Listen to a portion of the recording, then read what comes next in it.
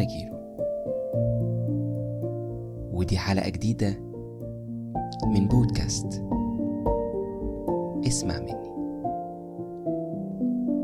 أتمنى تكون بتسمعني دلوقتي وانت في أحسن حال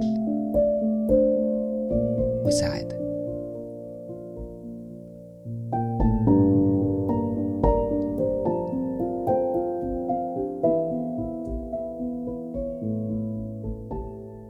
في يوم الأحد 18 يونيو أبحرت غواصة في رحلة استكشافية عليها 5 أشخاص، في رحلة كان من المفترض تكون مدتها 10 ساعات.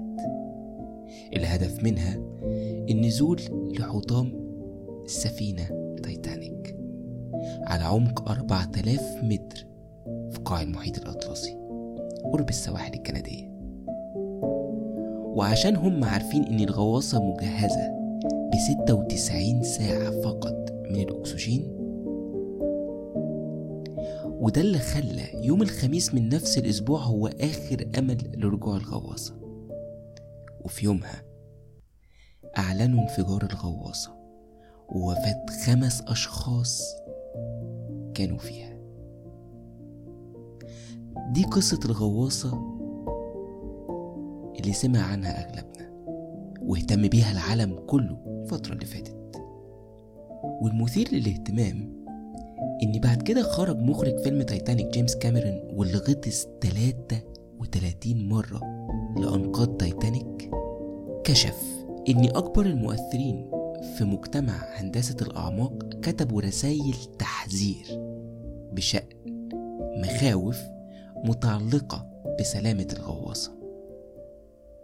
وعلق على الحادثة دي وقال: أنا مندهش من التشابه بين حادثة غرق الغواصة وبين كارثة تايتانيك نفسها، واللي فيها تجاهل القبطان وقتها كل التحذيرات بشأن جبل الجليد اللي كان قدام سفينته، ومع ذلك مشي لقدام بأقصى سرعة عنده في ليلة ما كانش فيها قمر. وقال جيمس كاميرون كمان بالنص: عشان محدش بيلتفت للتحذيرات بتتكرر نفس الكارثة بنفس الموقف بالظبط.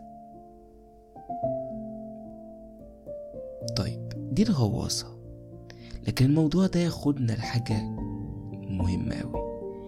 انت بقى بتاخد بالك من العلامات التحذيرية اللي بتتحط أو بتحطها قدامك الحياة؟ بتاخد بالك من العلامات اللي ربنا بينورها في سكتك، ولا بتتجاهل كل التحذيرات فبتحصل أو بتتكرر الكوارث في حياتك؟ وهل تفتكر تجاهل العلامات أو التحذيرات في حياتنا ممكن يغرقنا فعلا؟ وقبل ما أجاوبك على كل الأسئلة دي، خليني أسألك أنت شخصيا: هل أنت بتصدق في العلامات؟ ولا شايف الكون ده عشوائي بتحكمه الصدفة أو مسرحية سخيفة من القدريات إحنا جايين كبشر في الحياة ننفذها ونمشي؟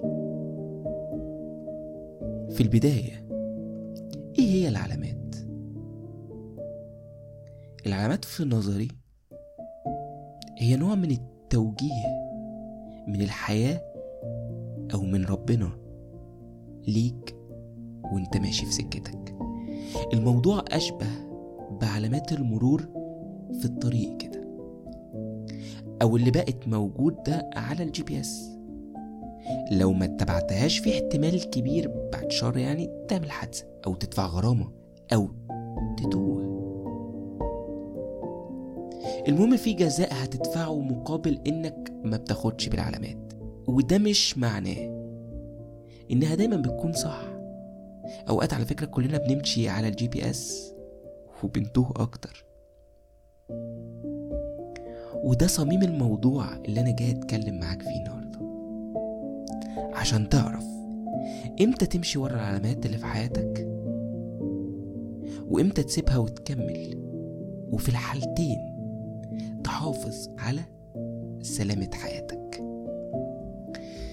ساعات فعلا بيكون أسلم لحياتك إنك تسمع كلام العلامات وتقف شوية، أو تمشي من اتجاه تاني، أو تغير طريقك خالص.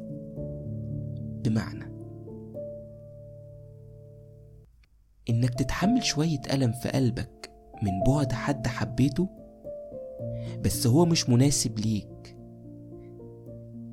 أو علاقتك بيه كلها مخاطر، وتحمل روحك شوية إحساس بالفقد أو بالخسارة،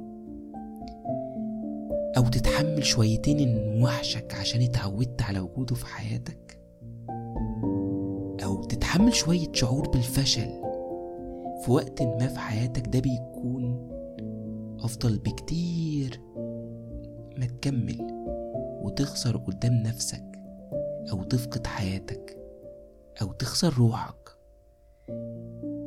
أو تتنازل عن مبادئك وعن أخلاقك لمجرد إنك عايز بس توصل لهدف معين، أو تحافظ على وجود حد في حياتك لشوية من الوقت.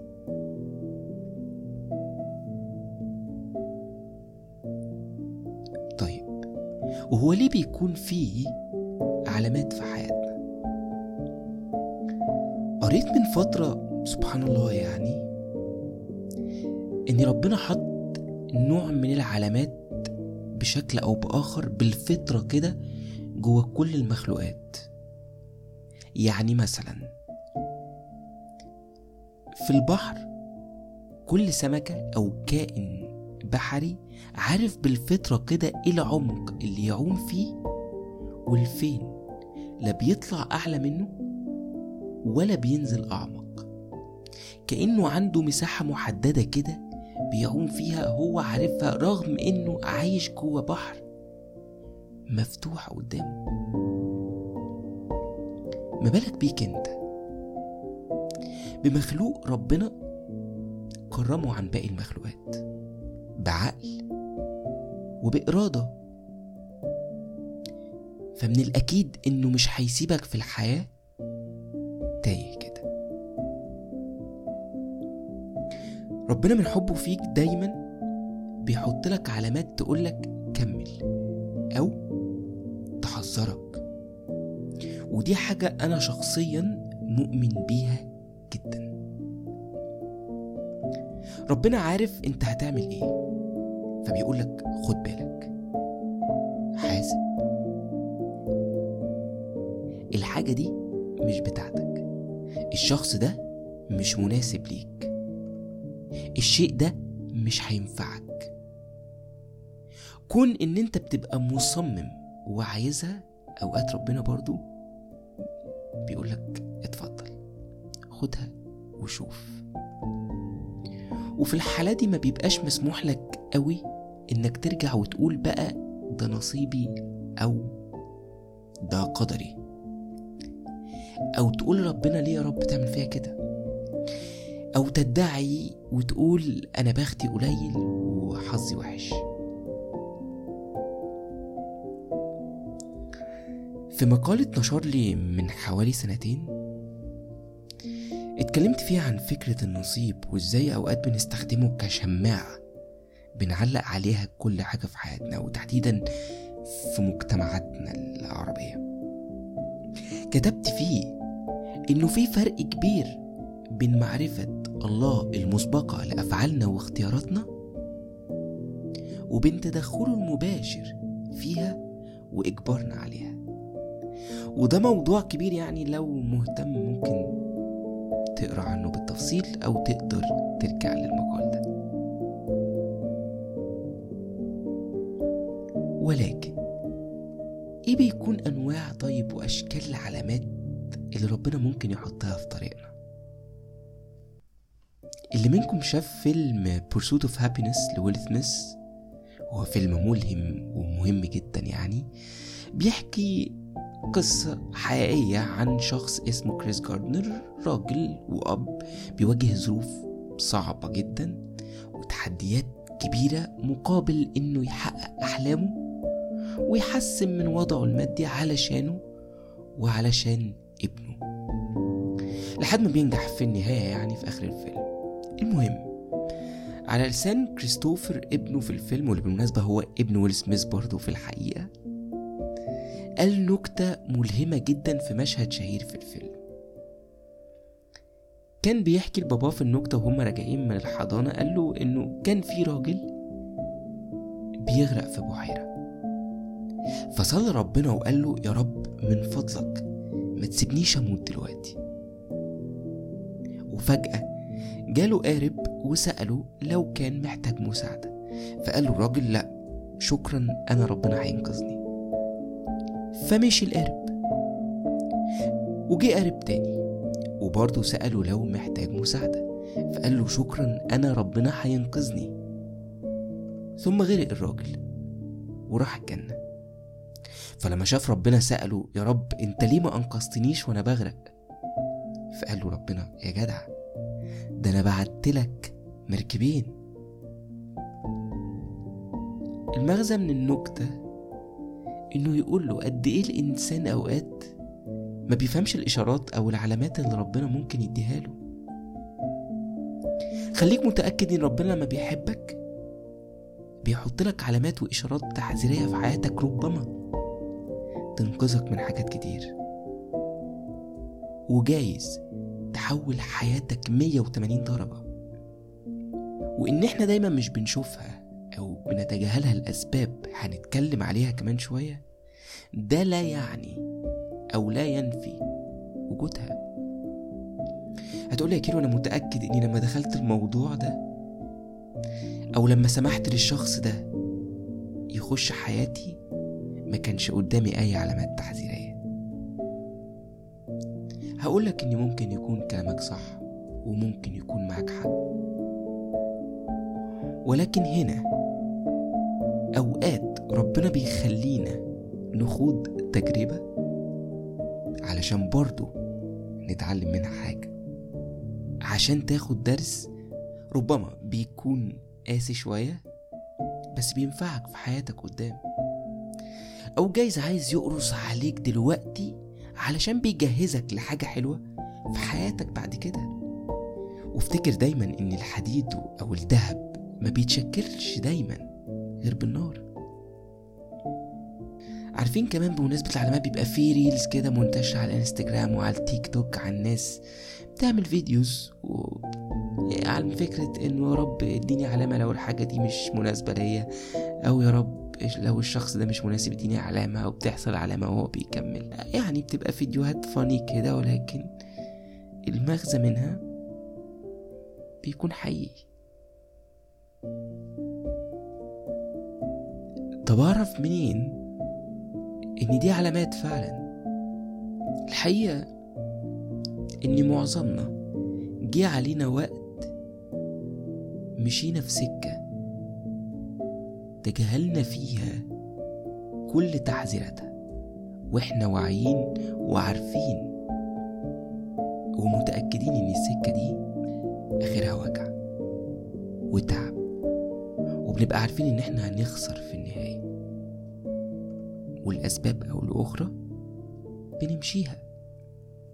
وخلينا نعترف ان اوقات مشاعرنا المفرطة ورغباتنا الشديدة او احتياجاتنا العميقة جوانا الغير ملباة بتفقدنا توازننا في الحياة، وده بيأثر بشكل كبير قوي على منطقية تفكيرنا، وبالتالي بتأثر على اختياراتنا وقراراتنا وأفعالنا، وبالتالي أو بالتبعية كده في مصير حياتنا كلها. خطيرة النقطة دي.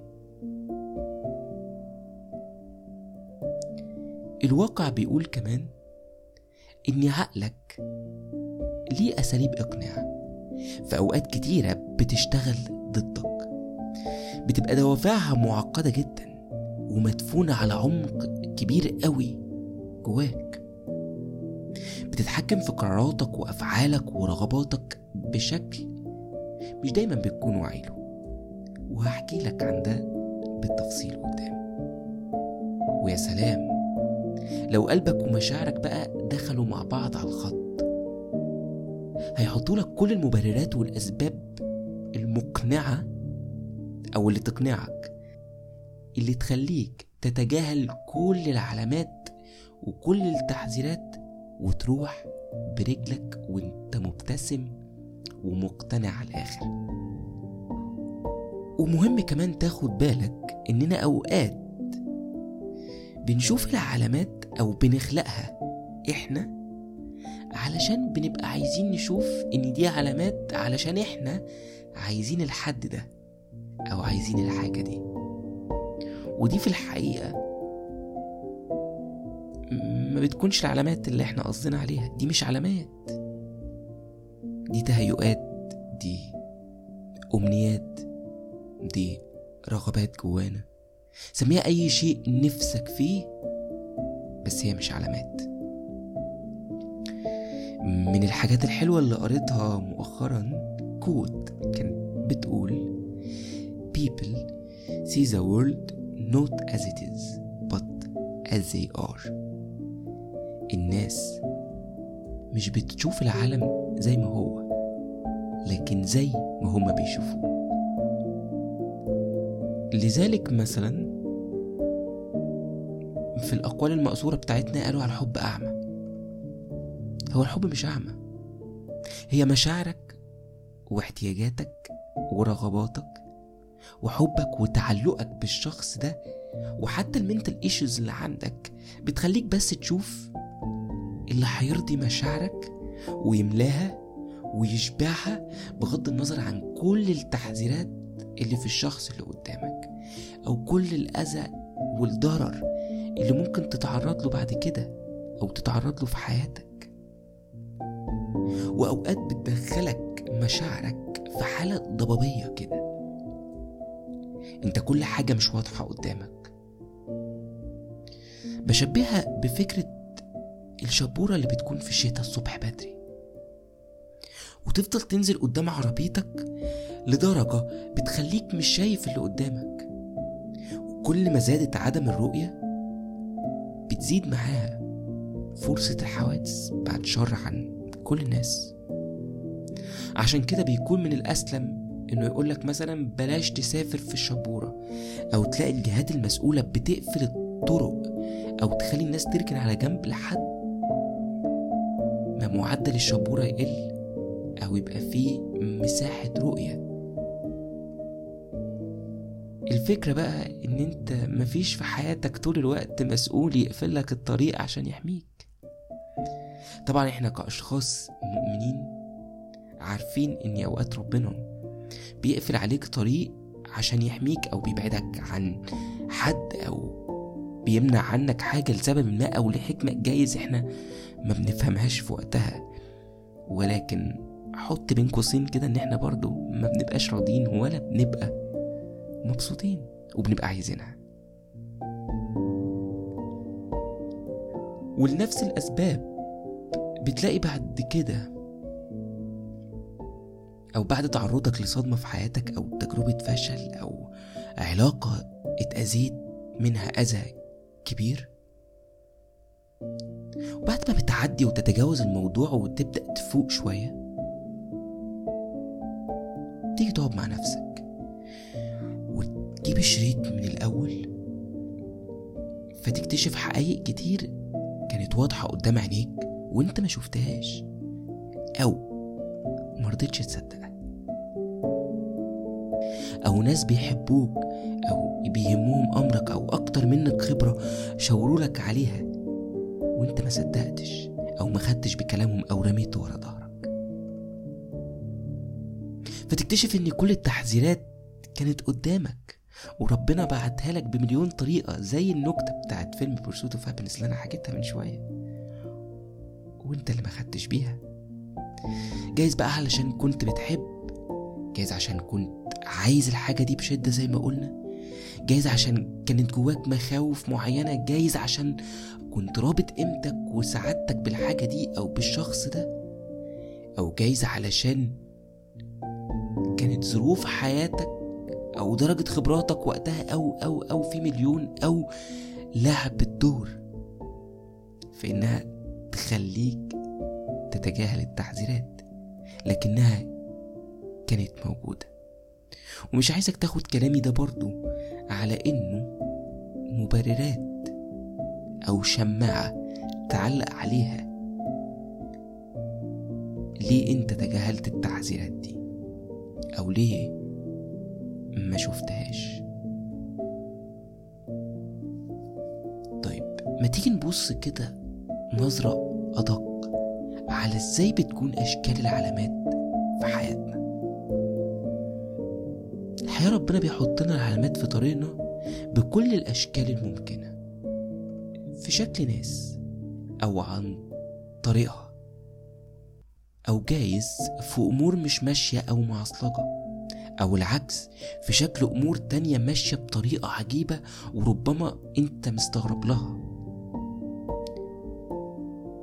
وأوقات بتبقى العلامات في شكل خبرات سابقة أو في شكل حاجات ما بتكملش، أو حاجات تانية بتزوقك تعمل حاجات معينة علشان توصل في النهاية لشيء معين كان نفسك فيه، أو حلم معين انت عايزه، أو حاجة كنت عايز توصل لها، أو شخص ما يخش حياتك. وممكن تبقى العلامات في أشكال أبسط في حياتك، زي قصة حد حكاها لك، كلمة حد معدي من حياتك قالها لك، في شكل فيديو أو بوست تطلع لك وانت تسكرول كده، في شكل كتاب وقع في ايدك. صدقني في حياتي وحياتك في مليون شكل وشكل للعلامات أو الساينز. وأوقات تاني بتكون في شكل، خلينا بقى نستخدم المسمى الجديد وهو ريد فلاكس أو علامات تحذيرية كده، وهي باختصار يعني علامات كده بتقولك حاسب، اوعى السكة دي مش سكتك، أو السكة دي خطر، أو زي ما أنا بحب أقولها إن الشخص ده غابة مليئة بالمخاطر.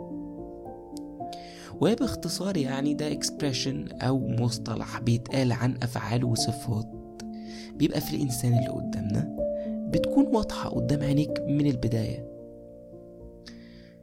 والمفروض إنك تاخد بيها أو تحذرك.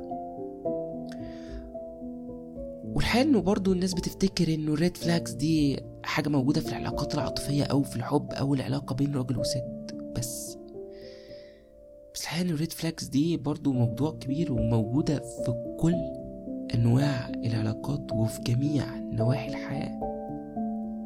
وبيقال يعني إنه تاريخيا أقدم استخدام كان الريد فلاكس أو الأعلام الحمراء بيرجع لسنة 1777 لما كانوا بيستخدموها في التحذير من الفيضان. كمان شكل من أشكال العلامات إنها جايز بتجيلك كقرصة ودن من جسمك مثلا، أو شعورك بشوية تعب أوقات، ده بيكون علامة تحذير إنك لازم ترتاح. أزمة صحية مفاجأة بعد شر على أي حد طبعا، دي بتحذرك إنك لازم تاخد بالك من صحتك، أو تشوف بيها طريقة تقلل ستريس في حياتك، أو تاكل بشكل صحي أكتر، أو تلعب رياضة مثلا، أو تغير من روتين حياتك بأي شكل. وأنا شخصيا حصل الموضوع ده في 2015 وكانت مفاجأة جدا بالنسبة لي، ولكن بعدها حياتي وعاداتي، وما اقدرش اقولك اني في الاول كنت واخد بالي انها علامات او تحذير او انذار ليا، لكني ادركت ده بعد كده بشكل كبير.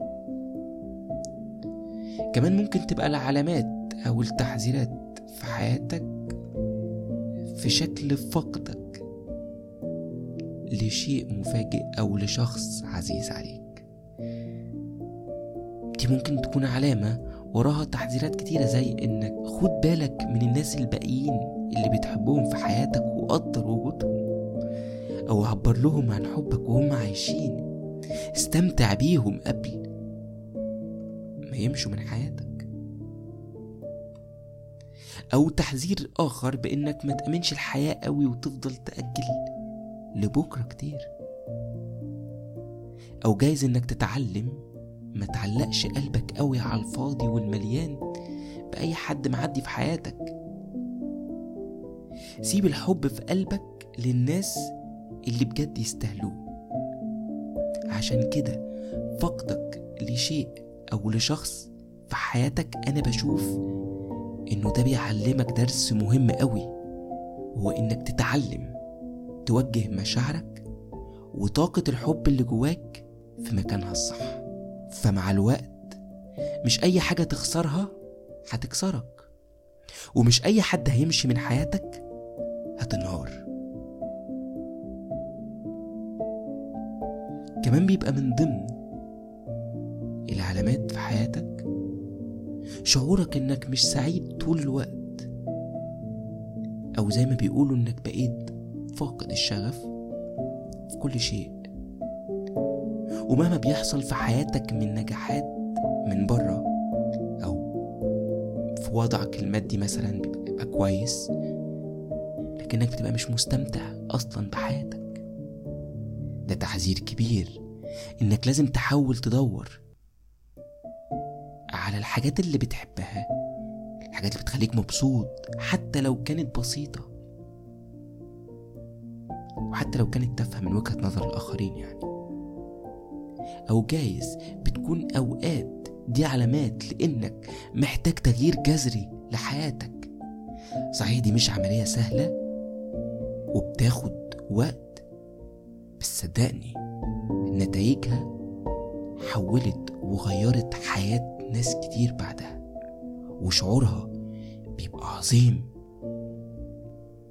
كمان الصوت اللي بيزعق جواك وبيقولك قوم وكمل او اعمل الحاجة دي، وانت عمال تأجل وتأجل، ده تحذير انك تاخد بالك من عمرك اللي بتضيعه في اعذار، او شعورك انك مثلا مستسلم لشعور انك ضحية طول الوقت لظروفك او لحياتك او للي حواليك. من ضمن اشكال العلامات كمان لما تتعرضي للخيانة، للأذى، لموقف فيه قلة احترام او تخلي او خذلان بعد كل اللي قدمتيه لراجل حبتيه مثلا، ده تحذير كبير قوي انك مع الشخص او في العلاقة الغلط. كمان شعورك بانك مش مرتاح لحد، مش مرتاح في الفترة دي من حياتك، ما بقيتش مرتاح جوه العلاقة دي، مش مرتاح وسط ناس معينين، وبيكون ده شعور ملح مستمر معاك لفترة طويلة. تحذير كبير قوي انت بتتجاهله، وعلامة مهمة لضرورة التغيير في حياتك، وانت مش فاهم الشعور ده عايز منك ايه والمفروض ياخدك لفين. انا مقتنع كمان انه في ناس فعلا ما بتشوفش التحذيرات او الريد فلاجز او تسميها زي ما تسميها او العلامات من الاول. مش هقولك بقلة خبرة، لكن خلينا نسميها بحسن نية. ليه بحسن نية؟ هديك مثال بسيط. لو رحت سألت ست مثلا من اللي في محكمة الأسرة، هل انت كنت عارفة من الأول ان دي هتبقى نهاية حبك أو جوازك، وانك هتعاني كده بسببه؟ تفتكر هتقولك ايه؟ 1,000,000% هتقولك لأ. والحقيقة لو هي عارفة من الأول تبقى عندها مشكلة كبيرة يعني. كذلك الراجل يعني لو اختار غلط غلط، عشان بس الناس اللي بتاخد موضوع الجندر بحساسيات ويقول لك الراجل فين. وبستغرب جدا كمان لما بشوف قدامي او حواليا حد شايف العلامات بعينه، وهو نفسه بيبقى حاسس طول الوقت برجله بتغرس وتغرس، لكنه بيبقى لسه عشمان ان الطرف اللي معاه هيلحقه، بس هو هيسيبه يغرق عادي. عشمان ان الطرف اللي معاه هيتغير، بس هو مش هيتغير. عشمان ان الطرف اللي معاه يكون بيحبه، فمش ممكن يأذيه، بس هو مش بيحبه وفي الغالب هيأذيه.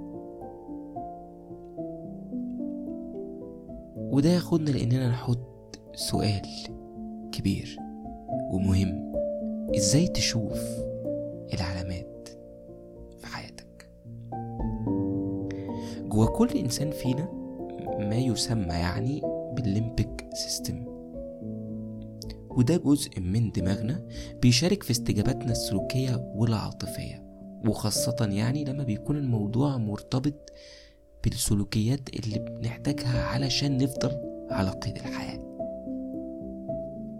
لكن زي ما قلت في الأول، الفكرة إنه التحذيرات في الحياة أو العلامات مش لازم تكون صريحة وواضحة، إنما لازم أنت تفتح لها عينيك وقلبك. في ناس بقى بتسميها البصيرة، في ناس بتسميها الحدس، في ناس بتسميها الحاسة السادسة، الجات فيلينج، قلبك دليلك، سميها زي ما انت عايز. والحقيقة أنا أجزم إنه في ناس في حياتنا كده ربنا صارف لها نعمة من الإحساس اللي بيكشف لها الناس بطريقة عجيبة. يعني لو إحساسه قال له إنك شخص كويس تبقى كويس، لو حاسس إنه لأ بتبقى لأ وانتهت. وهشرح لك هنا بقى بشكل علمي أكتر ده بيحصل إزاي بشكل تفصيلي حبة. في كتاب بلينك The Power of Thinking Without Thinking لمالكوم جلاديول، واللي بيتكلم فيه عن فكرة الحدس دي وإزاي بيتحكم عقلنا اللاواعي في قراراتنا وفي حياتنا. بيقول في البداية إن الحدس ده مش موهبة خارقة، وإنما هو تفكير نمطي منطقي تحليلي. نمطي يعني ليه أنماط معينة ثابتة ومحفوظة ما بتتغيرش وبتتكرر. ومنطقي يعني 1+1=2، هتجيبها شمال هتجيبها يمين عمرها ما هتديك 3، وإلا يبقى في حاجة غلط، يعني بمعنى إنها ما بتقبلش التضاد زي ما بيقولوا. وتحليلي، ودي باينة جدا من اسمها، إنه بيحلل كل اللي بيحصل حواليه من أحداث ومن أشخاص وهكذا. ولكن اللعبة هنا بقى وهو إنه الحدس ده بيخرج فعليا من عقلك الباطن،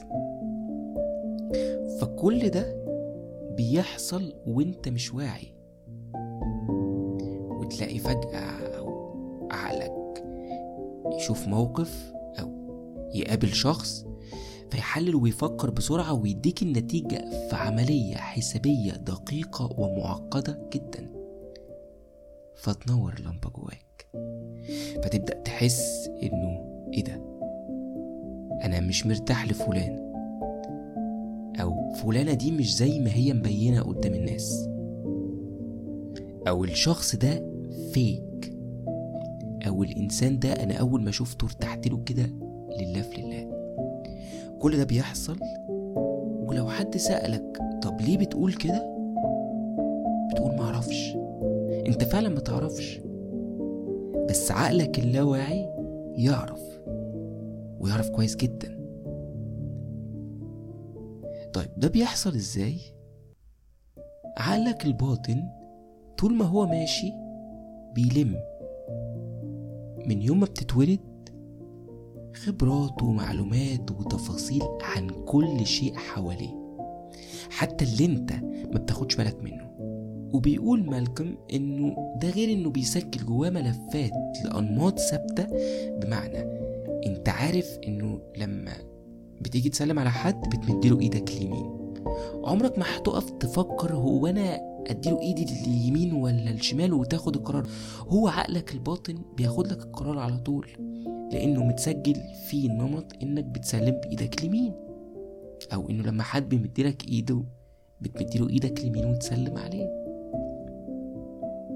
ولكن بيقول مالكم في الكتاب انه حدسك ممكن يغلط عادي، لانه مش لازم كل الانماط اللي عقلك مسجلها تحصل بنفس الشكل كل مرة. وده بيخلي حدسك مش هو العلامة الصح اللي لازم تاخد بيها دايما او تمشي وراها طول الوقت في حياتك. وبيقول ان احنا عندنا نمطين من التفكير بناخد بيهم القرارات في حياتنا.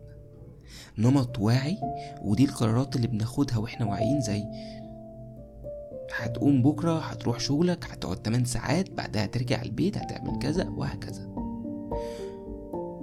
والنمط التاني لا واعي، ودي القرارات اللي بتبنيها على حدسك او شعورك الداخلي او الجات فيلينج او الحاسة السادسة، سميها زي ما تسميها.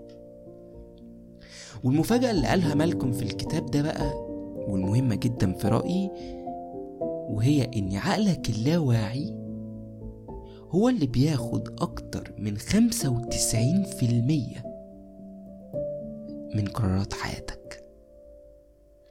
وضرب مثال بسيط جدا في الكتاب عجبني عن الموضوع ده. قالك ايه؟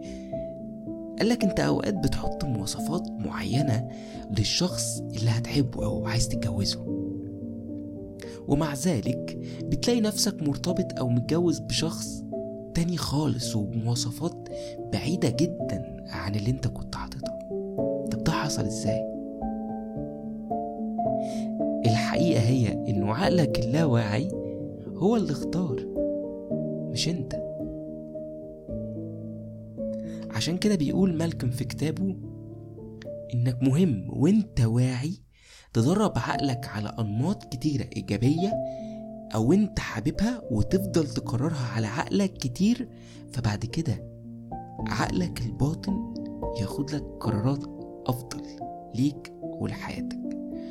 وشبه الموضوع ده بحارس المرمى اللي لما بيجي يصد ضربات جزاء هو ما عندوش وقت يفكر ويحلل اللاعب اللي قدامه هيشوط الكرة في أي اتجاه او هيشوطها فين، لكن عشان عقله متدرب فبيحاول يتوقع بسرعة ويروح ناحية الكرة. وكل ما حارس المرمى ده بيتدرب على أنماط أكتر من التسديدات كل ما كانت فرصته في صد الكرة أكبر وأكبر. هي دي لعبة الحدس باختصار يعني. واللي حابب يعرف تفاصيل أكتر ممكن يقرأ الكتاب ده. أعتقد كمان إنه موجود بالعربي واسمه التفكير اللماح. وتكملة لكلام مالكم في الكتاب، هل المفروض نصدق العلامات اللي في حياتنا بشكل تام ومطلق أو حتى نتجاهلها بشكل تام ومطلق؟ أنا بشوف إنه موضوع فهمنا للعلامات اللي بتحصل في حياتنا طول الوقت وإحنا ماشيين هي أشبه بإنك مسكت تليفونك وفتحت جوجل مابس وسألت مستر جوجل كده إيه الاتجاه الصح، فطبعا هيعطل. الاتجاه الصح لإيه؟ عشان يعرف هيوديك منين لفين أو إيه أصلح طريق ليك لازم تحط له شوية حسابات. لازم تقوله انت رايح منين لفين، لازم تقوله انت هتمشي على رجلك ولا هتاخد باص ولا بعربيتك. كل دي تفاصيل تفرق في الحسبة النهائية اللي بيديها لك. كذلك العلامات اللي في حياتك حسب الموقف وايه تفاصيل حياتك وايه نوع العلامات ايه درجة وضوحها، وايه احساسك الداخلي بيها واستجابة روحك ليها. فانت اللي بتحدد دي علامات تاخد بيها ولا لا. وفي حياة مليانة ملايين الاختيارات والاحتمالات، صعب نمشي من غير علامات إرشادية أو تحذيرية ربنا والحياة بيحطوهم في طريقنا طول الوقت. وده ياخدنا هو احنا ليه بنحتاج العلامات في حياتنا. لأننا أوقات بنبقى عايزين علامة علشان احنا شاكين أو مش متأكدين من إحساسنا أو من مشاعرنا أو من حسن اختيارنا أو من صحة قراراتنا. عايزين حاجة تقول لنا احنا ماشيين صح أو غلط، أو حاجة تقول لنا كمل وعافر، أو خلاص بقى استسلم وسيب وريح روحك من التعب ده.